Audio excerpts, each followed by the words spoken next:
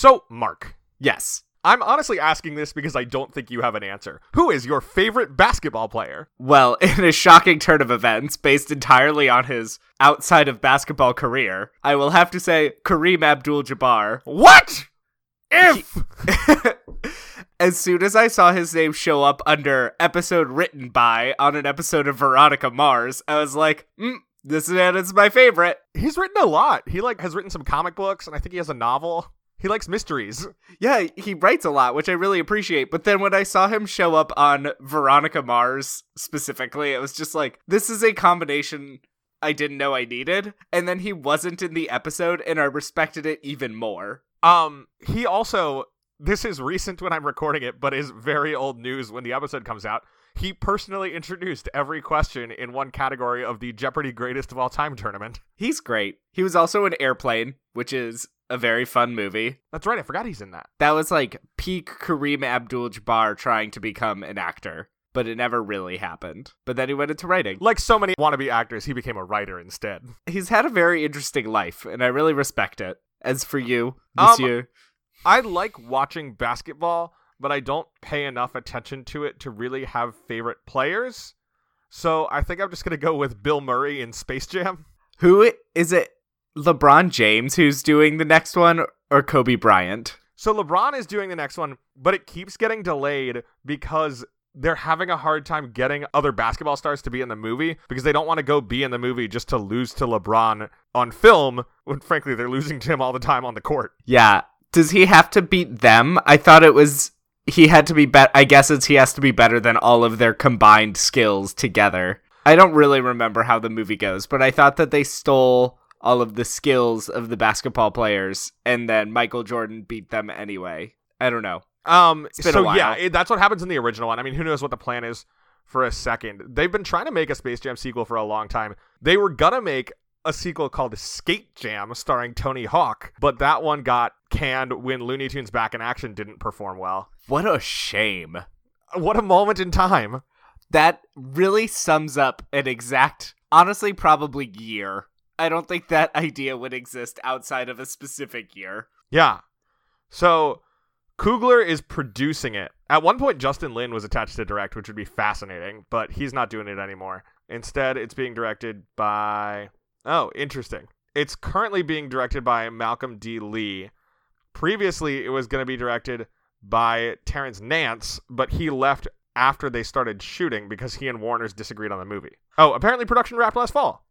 So this is actually happening, and it's coming out in July 2021. Oh my god. But that's part of why LeBron moved to the Lakers, was in part so he could start doing more film stuff. It's apparently the next step, which makes sense. But I feel like you definitely have to hit a very high level of name recognition before you can break into Hollywood. Yeah, I do think it's easier from the NBA because it's such a personality-driven league, as opposed to, say, the NFL, where the players don't become stars in the same way. Yeah, there's no... maybe, I don't know. Also, football players tend to not be as charismatic or as effusive as the NBA players. Right, and it's easier to see personality influencing gameplay on a basketball court than it is, on a line of scrimmage. Yeah, because the court is just much smaller than the field. And it's kind of stagey in a way that football isn't necessarily. So it makes sense. So, I mean, that, after all, circling back to my topic, that's how Bill Murray got into acting. He started out as a basketball star. Oh, of course. And then he made his way to Hollywood. Yeah, exactly. I will say basketball is probably the sport I know the most about. It's so fun to watch. I have no real personal favorite basketball team, but I love watching basketball with other people who are passionate about it because it's so fun. Yeah, I had to play a lot of basketball as a kid, but in a shocking turn of event, I was bad. I thought you mostly memorized Bible verses. It's true. It was in the basement of a church, and we got stars for showing things like teamwork and sportsmanship, which Monica would not have gotten. But I also got a bunch of stars for just rote memorization, which, honestly, thank God that I got recognition for something. My mom, when I was home recently, said she was going through stuff and found a bunch of my swimming awards. And my first thought was, all of my 8th place ribbons, you mean? Hey! I once won maybe 2nd place at the county fair. For whatever reason, there was a category at the county fair where you could submit toilets that had been decorated. And my family knew somebody who was redoing their bathroom, and so I got their toilet and I made it look like a whale, and I got second place in $25. That would barely cover the cost of the toilet and the supplies. I didn't pay for the toilet. I feel like the prize would have needed to be bigger to justify how much cost you're putting into this thing. It was a very strange category for them to specifically have. It wasn't like a decorate anything category. It was specifically toilets.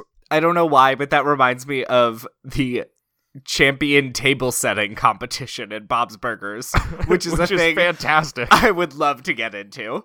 What would be your theme for your table? I don't know. I thought his magic one was really well crafted. It would take a lot of thought. You could do a Titanic one called A Knife to Remember. Yeah, something TV related, maybe. The golden age of television. So it's like, instead of silverware, it's all gold. Goldware. The plate is a laser disc. You know, that would be easy for us to acquire if I bought a Laserdisc player. It's true. Because the Laserdisc obviously represents the golden age of television. Naturally. Yeah, I'm going to work on this. I'll come back to you with the menu. All right, I look forward to it. I'll ask again at the end of the episode. Oh, okay. Give me something besides the episode to think about. That'll go well, because I always do so great with coming up answers to the last question.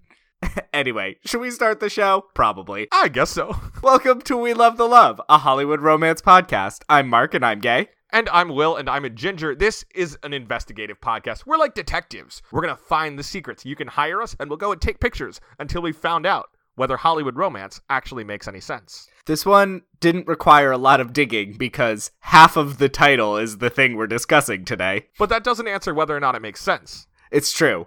That's the question, not does love exist, Mark. That's love what I've been thinking about this whole time. Hashtag love is real. It also doesn't answer if these people are dateable or likable. It doesn't matter if the romance is a main plot or a one-scene flirtation. We will dig in and see what's there. And this week, we are returning once again to the world of high school romance for Gina Prince Bythewood's directorial and screenwriting debut, Love and Basketball. So we've done sports movies. We've done love movies. Have we done a sports romance before? I mean, Fever Pitch, kinda. I guess, but that's not about players. Yeah. And A League of Their Own, we were really stretching to make a romance. Yeah. Boy, did we struggle. So, no. So this is I guess not. Yeah.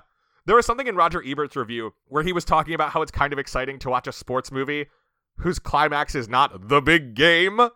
And I do think that's kind of nice, where it is very much a sports movie, but it is not a movie that just cares about, like, particular moments happening in sports. It's about the people. Yeah, this movie is very people-focused, and the sports is just a way to express who the characters are. Yeah. There was a 15th anniversary oral history at the Huffington Post, and they talked about trying to cast the Monica character and trying to figure out the balance between somebody who's good at basketball versus somebody who's really good at acting. There was a period where Sana Lathan, who played the character, was in the audition pipeline being taught to play basketball, and there was also a Georgia Tech player who wanted to get into acting who was in the pipeline, like, being taught to act better. So they're literally there choosing, like, do you get the actor who's learning basketball or the basketball player who's learning acting? And they ultimately decided to go with Sana Lathan because the movie was about the characters, not about the basketball. I think that was a good choice because the basketball is a big part of it, and watching her play basketball is cool, but it's really more about the emotion she's conveying while she's playing basketball. Which is done so well. I mean, I love her physicality on the court. Yeah, she does a really good job being expressive, knowing what's going on in her mind while she's playing basketball. And we see that elsewhere, too. I love the moment when she goes to the spring dance and her college date, who we will get into, goes off to get them drinks. And she's sitting there, like, in this dress that's not designed for it, but she's sitting like she's on a bench at a basketball game, like, swinging her arms between her legs. The whole stuff with her mom is so fascinating because it really is tied to this weird idea of that moment, and that physicality truly expresses it so well, of the disconnect between just her mom trying to mold her into the stereotypical feminine woman versus her trying to just be herself, and the discomfort that causes. She does a really good job expressing. Look, I'm going to say it. Alfre Woodard's a bad mom in this movie. Oh, 100%. She is a just terrible mom. She doesn't listen to her daughter at all. She doesn't support her in any way. And when her daughter expresses, I am hurt by the fact that you didn't come to my basketball games, her mom doesn't say sorry at all or anything. She's like, it didn't matter. Yeah, she's like, this thing that you are doing professionally and have been for a while does not matter. Alfre Woodard never misses a chance to tell her daughter that what she cares about is stupid. Yeah, it's really painful to watch, honestly. Yeah. I do like the part where she's given a chance to explain her choices and explain how she views the life she lives, but it doesn't excuse her having been a bad mom. Yeah, it makes her a person, but she's still a bad mom. Yeah. So, once again, the movie we're watching this week is Love and Basketball, which is written and directed by Gina Prince Bythewood, who was herself a college athlete. When she was at film school at UCLA, she was also running track. And I think that very much informs the movie that's made here. After college, she wrote for A Different World, the Cosby Show spinoff, and then started working on this script through the Sundance Institute's Writers and Directors Workshop. And it's through there that she came into contact with Spike Lee, who produced this movie. Is this her first movie? I did not actually look at her filmography. It is, yeah. First written and first directed. That's cool. It's a good movie. It is. I'm glad Spike Lee produced, actually, I feel like he does a pretty good job of supporting young upcomers and getting their movies made. Has she done anything else? She has. She also did Secret Life of Bees and Beyond the Lights. That book was everywhere, and I have no idea what it's about. I don't know what it's about. I assume it's about bees. Yeah, because in one of the pieces I read, maybe it was the Huffington Post one, she talked a little bit about shooting The Secret Life of Bees. And I know there are bees in it because she was saying that once it gets below 60 degrees, bees don't really come out of their hive. And if they do, they're really angry. Because they had a lot of issues corralling the bees making the movie. And that's the only thing I know about it. Oh, she's also directing a comic book movie that comes out in the future. The Old Guard, it's based on a Greg Rucka comic, I think. Yeah, starring Charlize Theron. At one point, she was attached to make Sony's Silver and Black movie, which was a Silver Sable Black Cat movie. But that movie doesn't exist anymore. Sony's trying to make two separate movies. I think she's still attached as a producer to them. It's TBA. Okay. For director and writer, but producer, yes. Yeah, Sony, after the Avengers, was like, cool, so we're going to do our own Spider-Man interconnected universe. And then The Amazing Spider-Man 2 was a bad movie. So they gave Marvel creative control of the Spider-Man character, made Venom and Spider-Verse. And now we're just in the weird zone where we've got the Jared Leto Morbius movie coming out this year. Have you seen that trailer? No, I don't care for Jared Leto. Neither do I, but I was fascinated enough by the project to watch the trailer. So Michael Morbius in the comics is a scientist with a rare blood condition who tries to cure himself. And what he accidentally does is give himself vampirism. So he has to drink other people's blood to survive. So he's called Morbius the Living Vampire because he was never dead. And the movie seems like it's doing that. The trailer's really weird. It is scored to Für Elise, the song that my ice cream truck played when I was growing up. The song that everyone plays when they go into a piano store. Right. But what if it was spooky? I feel like if one person developed a condition where they had to drink blood to survive, we could make that happen. A doctor would help them get blood or a friend or something, because you don't have to kill someone to get all of their blood. You can take just a bit of blood. So I'm very confused how this makes him turn into a villain. Well, he's usually not really a villain. I mean, he's not trying to, become, the Lord of Transylvania, but he does, kill homeless people by drinking all their blood. So that's not good. No, that is bad. We are anti-murder. But again, we are anti-murder. Just take a little of their blood. This is what he should do. If anything, you could just knock him out and take some of the blood and leave, and you are less likely to get caught or anything. I forget what happened to him, but he got messed up in his first appearance drinking Spider-Man's blood. In part because this is the period when Spider-Man tried to cure his radioactive spider powers so he could live a normal life, and instead accidentally made himself more spidery by giving himself 4 more arms so that he had 8 limbs. Oh my god. That sounds terrifying. Comics were great in the 70s. Isn't that the era that's considered bad? Or am I making that up? It's not the worst era. It's not like the 90s. Okay. The dream of the 90s is still alive in Portland. Which is weird, because a lot of the comics industry is headquartered there. Is it really? Image Comics is based out of there. And That's there are not a lot surprising. of writers and artists who work there. All of this is actually very unsurprising. Yeah. All right. So, do you have any more fun facts? So the secret life of bees we know nothing about. If you know, tweet at us #It'sMyBeesness and tell us anything you know about it. I feel like you could also include the hashtag #BeeFacts, which Oh, is yes, one of our hashtag most BeeFacts. established hashtags, William. Okay, #BeeFacts, #It'sMyBeesness. You gotta tell us about the secret life of bees. What are the secrets? What are the secrets? I would love the secret life of bees to turn out to be a mystery sequel to Bee Movie. Do the bees have the President's Book of Secrets? I'm just thinking about watching National Treasure and replacing it with CGI bees, and everything else stays the same. Come here! And I think I would watch that movie. So anyway, Love and Basketball. Love and Basketball. 2 things. One movie. One movie. You'd think that it wouldn't work, but it does. So the movie is about these 2 basketball players, primarily Monica, played by Sana Lathan, and also Quincy, played by Omar Epps. And it shows their relationship from childhood through, I don't know, some point in their 20s, as they fall in love and some wild romance stuff happens. Fall in and out multiple times. Yeah.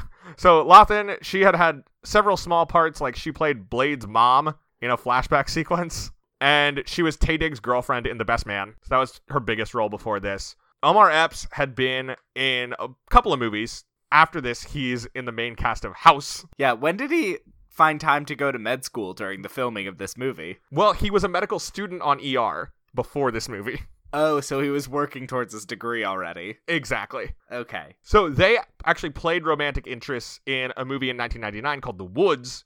She's barely in it. The characters dated younger, and then the movie's about Omar Epps' character, and she reappears at the end of the movie. But they met on that and then started dating. Ooh. Which Gina Prince Bythewood did not know. They kept it secret because there's a lot of stuff about, like, people who are dating, like, their chemistry may not pop on screen because they feel awkward. So they kept it a secret until they were both cast. And actually, Sana Lathan did talk in one interview I read about how filming sex scenes is more awkward when it's with someone you're dating, because everyone on set is, like, kind of watching you have sex with your boyfriend, as opposed to just, like, this is a performance. I can imagine that would be very uncomfortable. But yeah, so they were secretly dating, having a great time. Did they date all the way through the filming? Like, did they break up? Okay. No, luckily they did stay together for the whole project. Imagine you break up and the next day is the sex scene. That would be bad. Worst case scenario. Yeah. And the movie, of course, also has a murderer's row of black actors from the late 90s and early 2000s. We've already mentioned Alfre Woodard as Monica's bad mom. Quincy's dad is played by Dennis Haysbert, and whenever you see him, you know you're in good hands. He is not a bad dad. No! He's a bad husband. He's a bad husband, but it was weird to be in a position where I was sympathizing with the adulterer, because I understand his anger, but also his dad was a good dad, so I felt like completely cutting him out of his life as his son may have been an overreaction. I think the biggest thing that Quincy is mad about in that moment is when his dad tells him, yo, there's this paternity suit. Quincy says, well, is it true? And his dad point blank lies to him. And I think that's what really makes him angry. Yeah, that is fair. But his dad was so nice throughout his whole life, and also only had his best interest at heart. Quincy's best interest. Quincy's best interest at heart. So it was really interesting to see a situation with a good dad who makes a mistake, instead of just having him be a bad dad. I feel like you don't get as much of that. But then, I don't know if I recognized his mom. So his mom was played by Debbie Morgan, who is not in anything else that I've seen.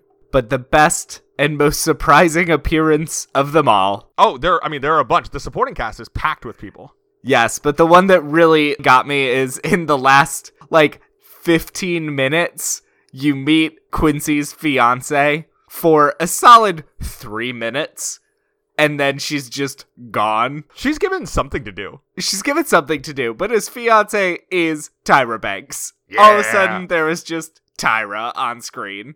See, I was, frankly, I'll admit, much more excited when I realized that Monica's sister was played by Regina Hall. Yeah, that is exciting. She's great. She's I great. did not realize that until this moment. Yeah, I was in that zone where I was like, I'm 90% sure that's Regina Hall. And Gabrielle Union played Shawnee, the hot girl who's trying to get with Quincy in high school. Oh. Scandal.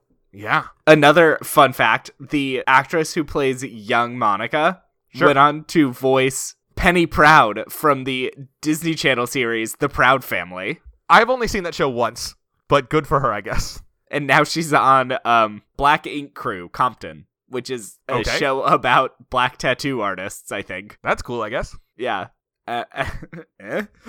This movie first came onto my radar because a lot of my students who are black athletes are really into it. And I kind of see how that works. It's a movie that is, like we've been saying, about all of those identities without being too heavily on any one of them. It primarily focuses on these people being people. Yeah, it's a really great character movie.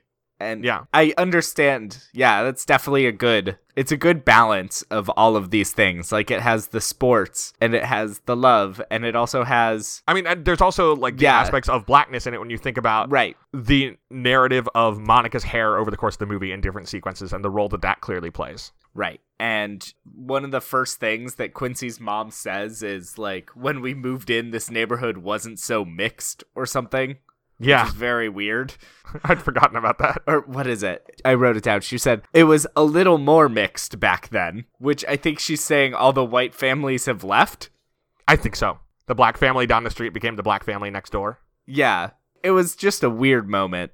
I didn't really get it. So this movie was a solid hit. It's released on April 21st, 2000. It opened at number 2 with 8.1 million, went on to gross 27 million, which is a good chunk of change. Yeah. Especially 20 years ago. I did not hear about this movie at all, but I was also 6. Yeah, you were a child. Toy Story 2 was still in theaters. That's where you were. I don't know if I was seeing a lot of movies back then. It did have some success at the Indie Spirit Awards. Gina Prince Bythewood won for First Screenplay, and Sana Lathan was nominated for Best Female Lead. She also won a BET Award for Best Actress and an NAACP Image Award. Alfre Woodard also got an NAACP Image Award for this movie. Oh, that's cool. Yeah.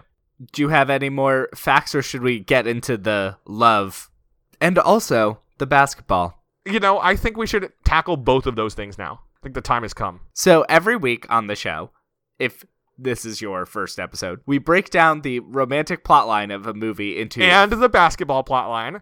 And the basketball plotline, if there is one. We'll find out. Into 5 parts, which in this movie that was clearly divided into 4... It was pretty easy to cut into 5, though. It was pretty easy, but it was still... It's always fun when movies are so conveniently packaged and we have to just be like, all right, well, snip, snip, snip. Well, what's funny is when it showed up first quarter, I was like, okay, this will work great because we'll do 1, 2, 3, 4 overtime.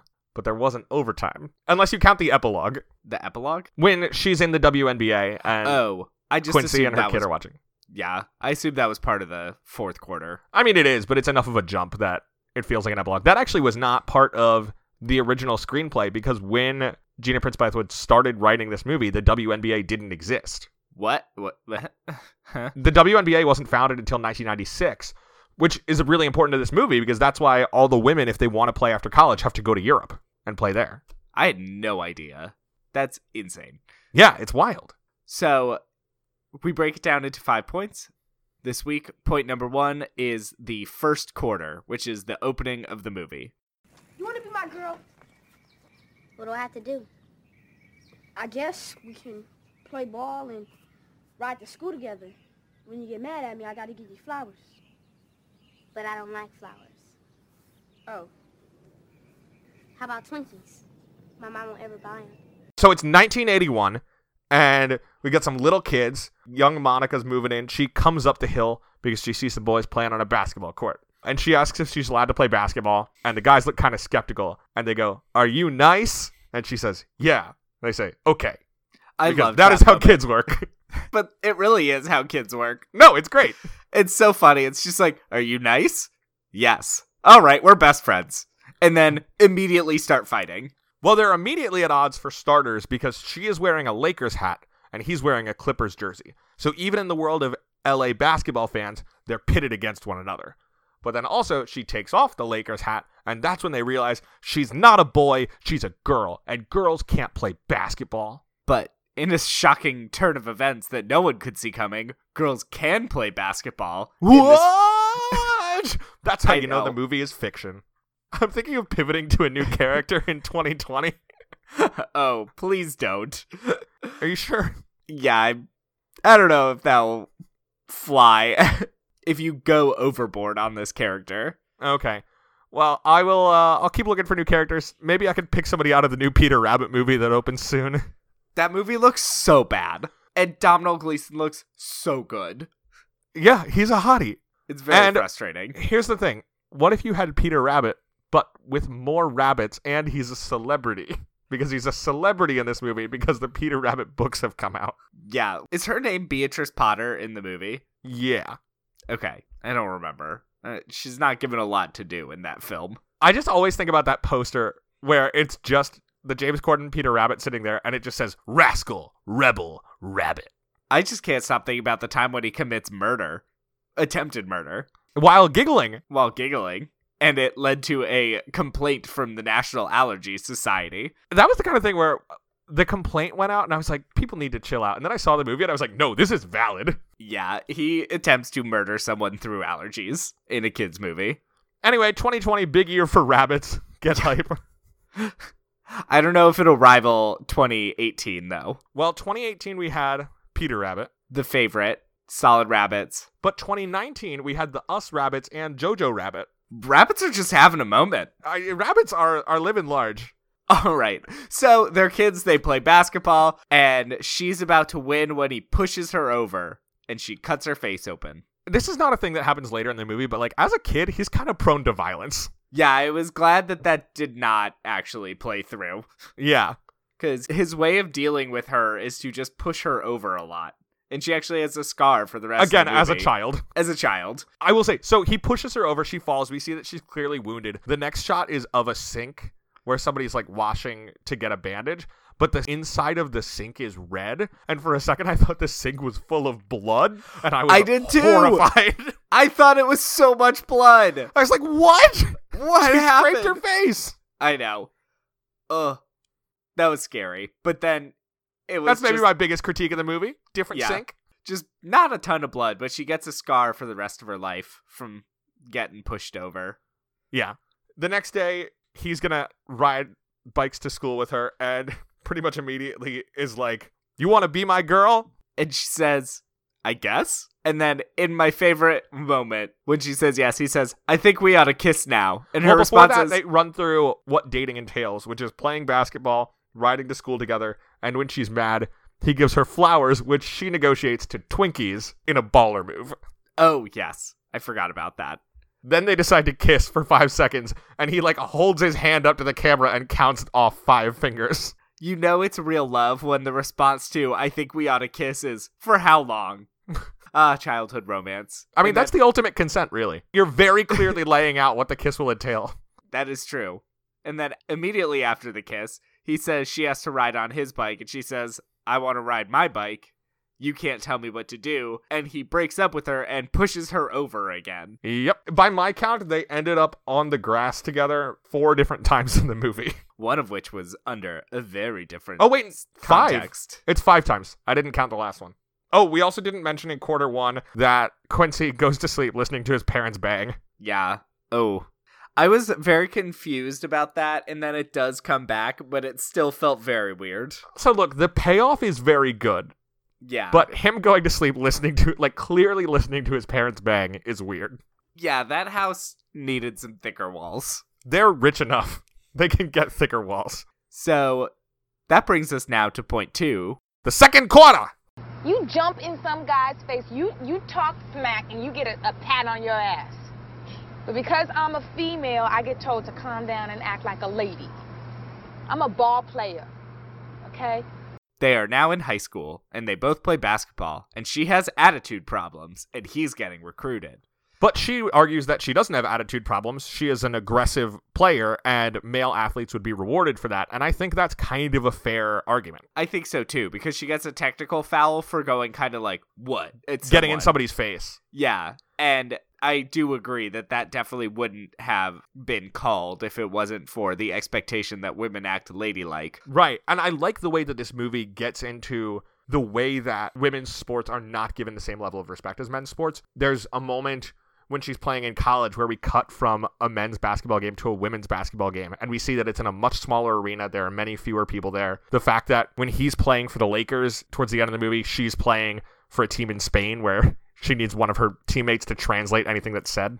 And her telephone bill is astronomical. Because she's always calling people back in the States. Yeah.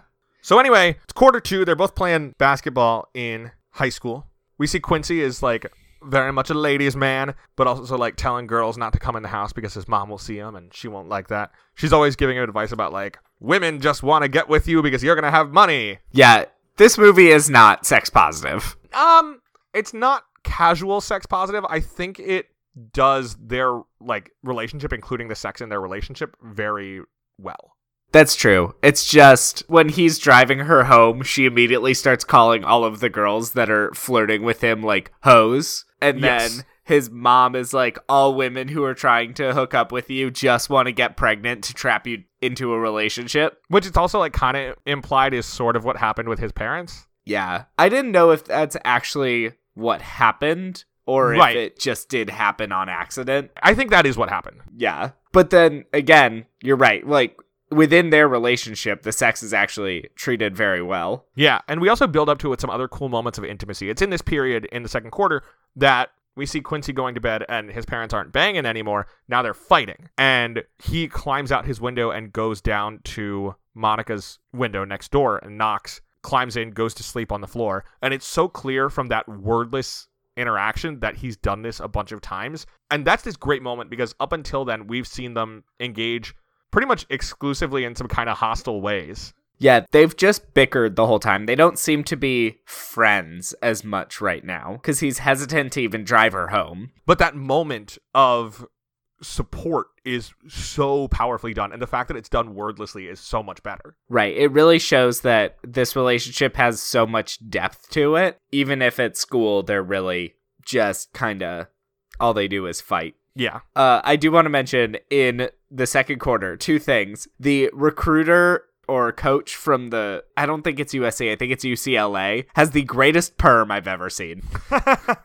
And when they're at the basketball game, one of the women who's flirting with Quincy looks at his butt and just says, I just want to lick the sweat off of it. Which is a lot for a high school basketball game. That's Gabrielle Union. That one's Gabrielle. Oh my God. It Yeah. is. Oh my God. That moment really got me. Later on, she would be delivered from Eva.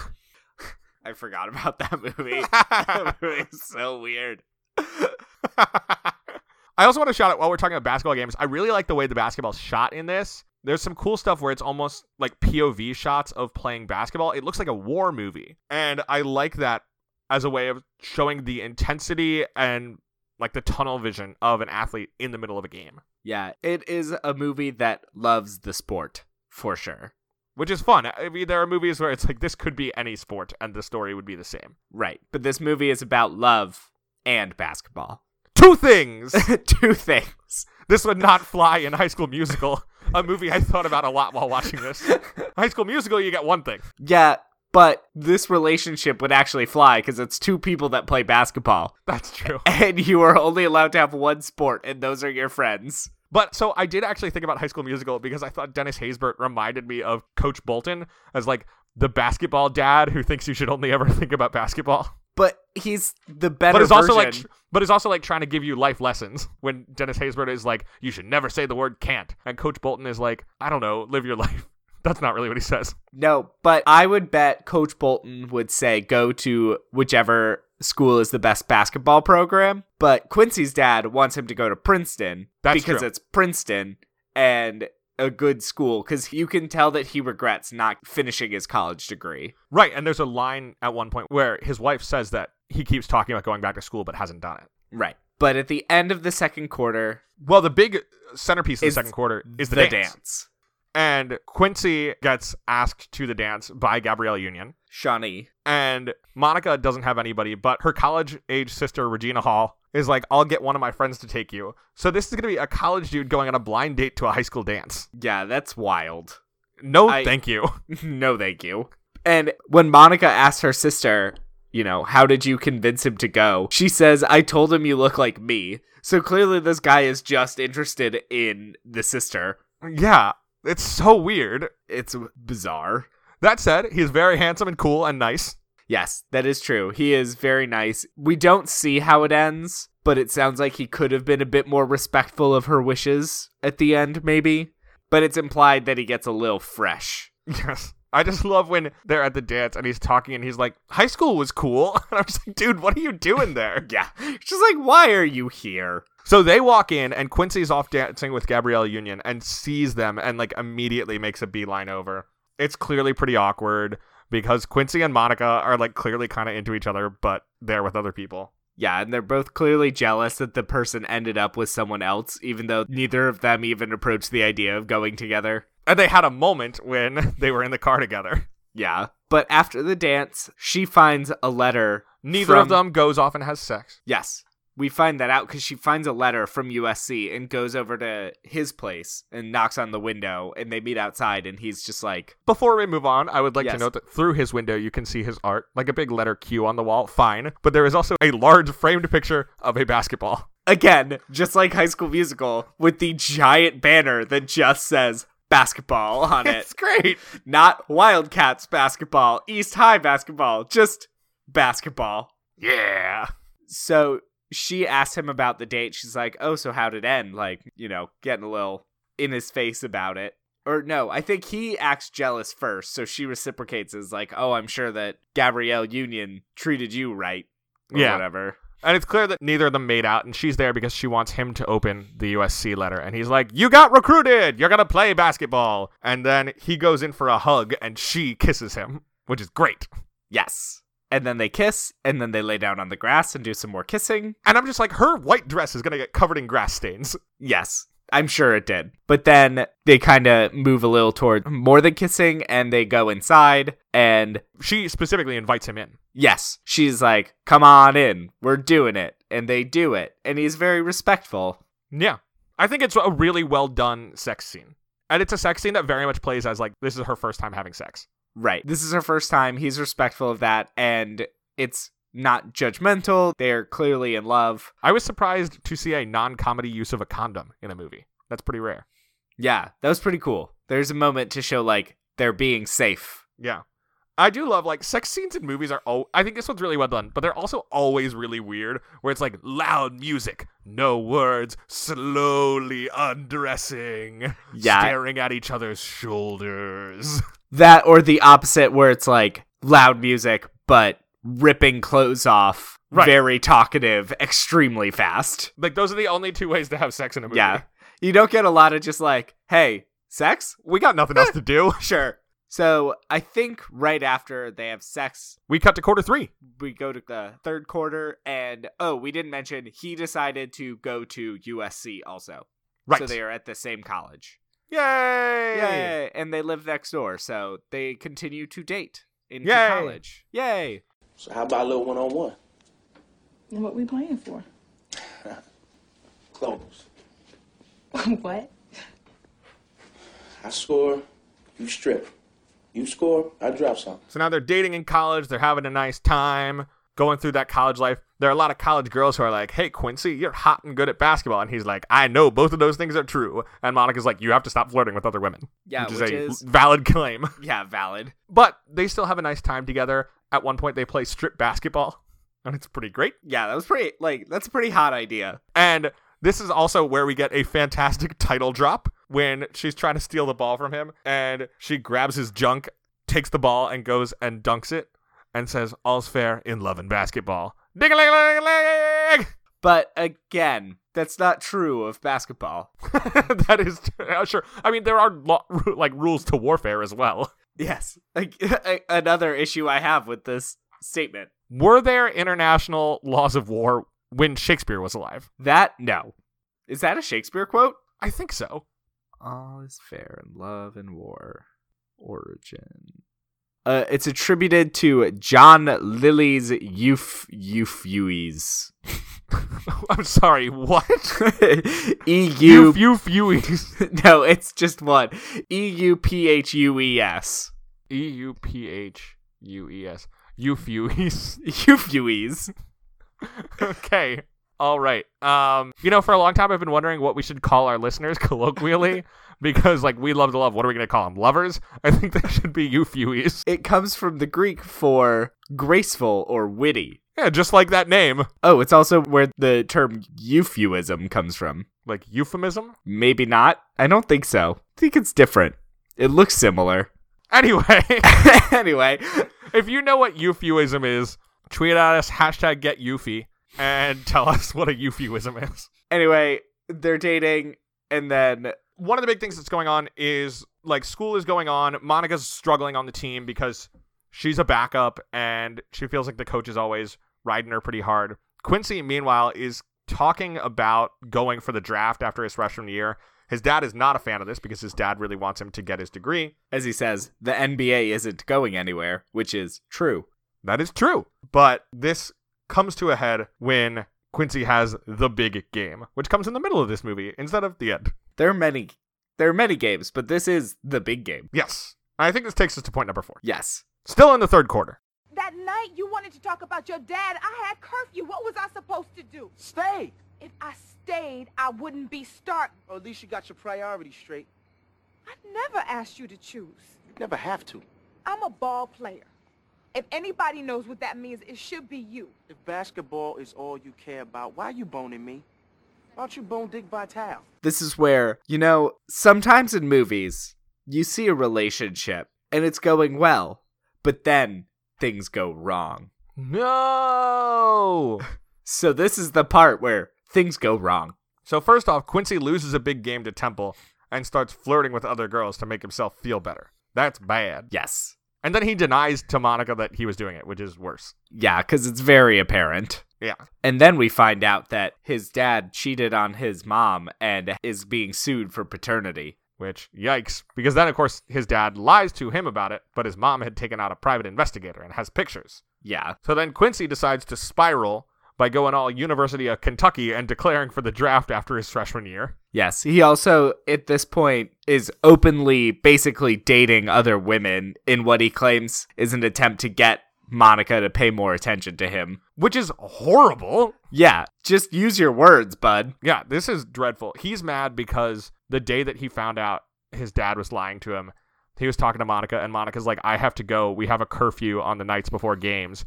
And he's mad that she didn't stay with him. The weird thing is, she asked him back to her room because of the curfew, and I was confused as to why he didn't just... Right, that's the solution. Go back to her room and talk there. But instead, he gets mad at her and starts flirting with other girls, like this girl, Carrie. And Monica gets mad. Alfre Woodard is a bad mom. Yeah. And her thing is like, yeah, you want more attention. Like, you're the person who should get that I'm prioritizing basketball. And he's like, you need love and basketball. And she's having a hard time balancing both because she also, at this time, she gets made into a starter and her career is taken off. Which is because exciting. She's good at basketball and he is jealous because his career took a tumble when he lost the game. And his personal life is kind of a mess. And he breaks up with her. Got a bit of a Star is Born vibes in that moment. Except they both start out really good and do really well in high school. Yeah, but she was struggling. But it turns out it was because she was good. Yeah, her coach was pushing her to be better. Right. But was also very mean to her. Yes. I stand by the coach's response to when she does the, like, really showy shot, because that is just showing off for nobody and is exactly the kind of thing her coach should be discouraging. That is a good moment. This is why one thing I had with sports is I don't respond well to negative reinforcement. I was watching this and I was just like, can't you just be nice? Can't everyone just be nice? Mark would prefer it if, when he did something bad, you gave him a cookie and said, don't do that again. That's not how negative or positive reinforcement works, Will. Right. I'm just saying that's what you want. That is what I would enjoy. But I'm just saying, like, you don't have to just be blatantly mean all the time. So this takes us to point number 5, which is the fourth quarter. Yes. I'll play you. What? One game, one-on-one. For what? Your heart. So we've jumped ahead in time again. Yes. So this brings us to, I guess, not yet present day. Close. Close. It takes us to 1993. I guess, we don't know when the last scene takes place. No. Maybe Yes. 2000? Yeah. When the movie came out. But this takes us to 1993. Quincy, of course, after his freshman year, declared for the NBA draft. We learned that he has been shuttled around to a bunch of different teams. He hasn't really settled anywhere. When we come to 1993, he's playing for the Lakers. Monica finished school and is now playing for a basketball team in Spain because, like we said earlier, there's no professional women's ball in the States at the time. And I really we find this out when one of the things we see is her in a locker room and her coach giving like a very stereotypical movie coach speech, but in Spanish, where he's like, "Este año es el próximo año!" And they all chant, "La lucha!" Yeah, and then she just sits there silently and then has to ask her teammate at the end what was said in the speech. And the teammate just says, "Throw the ball to you." I also noticed a lot of Eastern Europeans on the team based on the names on their jerseys. Yeah, I think that also makes sense. Yeah, there's a lot of basketball played there. Yeah. One of my favorite moments is when the other team shows up. She sees that the person she replaced on the college team plays for the team they're playing against in the championship. And then after the game, it cuts to dinner where her friend/enemy, her frenemy says, "Can you put that thing away?" And she just goes, "Oh, my championship trophy? You mean you don't want it on the table during dinner where you can look at it?" But it is the kind of thing where they had a pretty respectful but fairly hostile relationship in college. But Monica in particular is so excited to see somebody from her life in the US that she's like, "Yes, please, let's talk, let's hang out, let's spend time together." Yeah, they seem to be getting along really well, too, on both of their parts. Yeah. I do want to talk about Quincy at the Lakers has a goatee. And this goatee makes him look 40. Yeah. How old was he when he made this? He was 27, which is pretty old to be playing a high schooler. Yeah. Now I'm going to tell you something crazy. Okay. Sana Lathan Yes. was 29. Oh my god. She's 2 years older than he is. Oh my god. She does not look it. No. Well, for starters, the goatee is not doing him any favors. He doesn't look bad with it, but he looks old with it. Yeah, that's crazy. I had no idea. I knew she wasn't like high school aged, but I figured she would be at least early 20s. Yeah. So Quincy gets injured. He tears his ACL, and Monica returns to the States. Her season's over to come visit him. And we find out that they have not spoken since he left college. That he did call her when she made first All-American and when Magic Johnson retired, but she didn't answer his calls. Yeah. And they're like starting to have a nice time together. They're talking. She's like, "Yeah, I might be coming back to the US." But then Tyra Banks shows up. Tyra! And Quincy's like, "Oh yeah, this is Monica." And Tyra Banks is like, "Oh yeah, you guys grew up together." And you can see just how devastating that is for Monica. Yeah, he has not explained the full extent of their relationship, clearly. She is not his lost love. Yeah. She's a kid he grew up with. And then we find out that Tyra and Quincy are engaged. Tyra, Yeah. whose character's name, I have no idea what it is. I mean, do you want me to look it up? Nah, she's Tyra. The character's name is Kyra, so it could be Kira, or Tyra could be playing Kyra. Yeah, she is very classic other woman who does nothing wrong does and just nothing gets wrong. the short end of the stick completely. A horribly short end of the stick. It's like days before her wedding, and well, we'll get to it. So Monica decides she wants to be back with people she knows. She gets a job at the bank where her dad works. Her bank look is cute, but also a bummer because you're like, she should be playing basketball. Meanwhile, Alfre Woodard decides that this is the moment to be supportive in the worst possible way, where after years of being really obnoxious about everything Monica cares about, she's like, "Quincy's engaged, but he's not married. You should go and get him to be with you." When I said he deserves someone better, I meant you. This is horrible. God, she is a bad mom. She's such a bad mom. So Monica goes, knocks on his window. It's 2 weeks before the wedding. And she's like, "Yeah, I quit basketball because it's not fun without you. And I've loved you since I was 11. So we have to play basketball for your heart. And if you win, you marry Tyra Banks. And if I win, you have to be with me." That was absolutely insane. I screamed. I like this movie a lot. Yeah, that was wild. I screamed. And you think about it for him, it's the middle of the night. He has a bad ankle, and she just won a basketball championship. Yeah, but she says "Oh, when we were kids, you said I only won because you let me win. So that means you can beat me if you really want to." It means if I win, it's because you want me to win, because you want to be with me. Right. And so then they play. This is very aggressive and also completely inappropriate. Yeah. So they play and he wins, and then he looks at her and says really dramatically. And specifically, he charges her, which she's always been bad at taking a charge. And then he dunks. And then he turns around and goes, "All's fair in love and basketball." Then challenges her to double or nothing? Yeah, he says double or nothing, and then they make out. Without playing the second game. Yeah. So, poor Tyra. Or Kyra. And then we cut to the future where she's playing in the WNBA, and Quincy and their baby are watching them. So cute. And if you watch the credits long enough, you see the baby dunk on a little baby basketball hoop. And all's happy in love and basketball. The end. So, Yes. returning to our central mission. Okay. Do you find the romance of love and basketball believable? I was like on board until the moment at the Till end where she's like, if I beat you in basketball, you have to love me. An insane move. Absolutely insane. Now, do you find the basketball of love and basketball believable? I guess. Yeah, that's pretty good. Not well versed enough to know. So, every week we rate the believability of a movie's romance on a 10-point scale where 0 means we believe none of it, and 10 means we believe all of it. So where would you put the romance of love and basketball? Okay, up until like the last scene, I'd probably give it something pretty solid, like an 8 or a 9. Yes, Maybe. but then they play basketball for his heart. Yeah, so that drops it down to like a 7. I'm going 6. That thing blew my mind. Okay. Do you find Monica or Quincy dateable? I don't think Monica finds me dateable because I don't play basketball. Yeah, I don't know if it would work for any of us.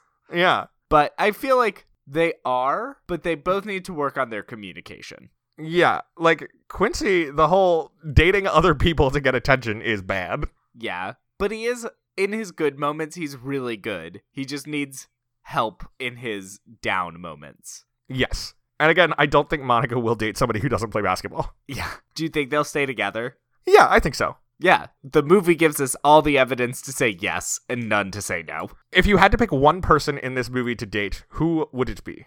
I have no idea. I guess her sister. Yeah, I was going to say Regina Hall seems pretty great. She seems like a really nice, supportive sister. And she's got some cool, hot friends Yeah. I could hang out with.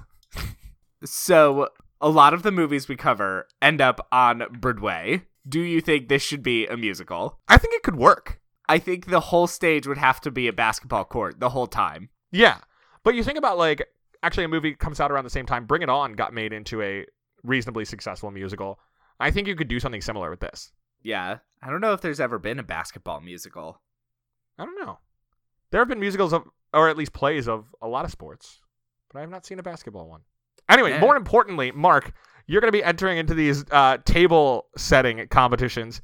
You told us already about your golden age of television goldenware and the Laserdisc platter. What will be the food in this table setting? Oh, God. As much as it disappointed, Game of Thrones really is the poster child of golden age of TV. So you're going to have some coffee cups? That took me way too long to get. I think a Starbucks cup is actually a great idea. But I was going to say, you know, some like boiled rat or whatever they get out of the pots in Flea Bottom. Or maybe just like the little frog that Baby Yoda gulps down? Yeah, that would be a good one too. In a cup, so you Yes. slurp it down. What other shows are like peak TV pinnacle? Get some Mad Men alcohol. Yeah. Some meth from Breaking Bad. Or whatever that chicken restaurant is. Okay, no. You get. Oh, well, yeah. You could have Los Pollos Hermanos. I was gonna say you could have like crystal glasses, but they're kind of blue tinted, like the blue meth in Breaking Bad. And they're actually laced with meth, so you can't avoid it. They're like salted rims. That's a terrible idea. I don't know. I feel like this bit may have run its course. All right then. That probably is about the end of our discussion of this movie too. Yeah. Next week we are. In the words of William Redmond, next week we're headed underground to meet a very intense baker in Norman Jewison's Moonstruck. Yes. Look, he's got his arm. He's got his girl. I got no arm. I got no girl. I've had a very contentious relationship with my friend ever since I found out that she did not like Moonstruck, because I think it's a perfect movie. It's so good. But until then, you can follow the show on Facebook and Twitter at Love the Love Pod, and you can email us questions or movie suggestions at lovethelovepod@gmail.com. Make sure to rate, review, and subscribe. Reviews in particular help other people to find the show. Last question. What is the best piece of dating advice you got from love and basketball? So a key part of being in a relationship, we learned very early on in the movie, is giving somebody Twinkies when they're upset. And I'm just going to expand that generally to pastries. And I think if you give somebody pastries when they're upset, they will be happy to date you, as long as you don't try to make them ride on your bike. I would say just play basketball. Seemed to work for them. And it worked for you too. Yeah, that's how me and Nick met, didn't you know? On the court. Basketball is my favorite sport. I like the way we dribble up and down the court. You can always tell when Mark goes a-courting. All right, there you go. Until next time, I'm gay. And I'm mad. a ginger. So between the two of us, we know everything there is to know about romance. Bye. Yeah.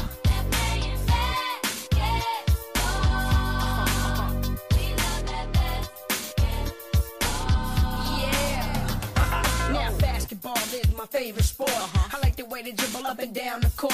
I keep it so fresh on the microphone. I like no interruption when the game is on. I like slam dunk to take me to the hoop. My favorite play is the alley-oop. I like the pick and roll. I like the give and go. And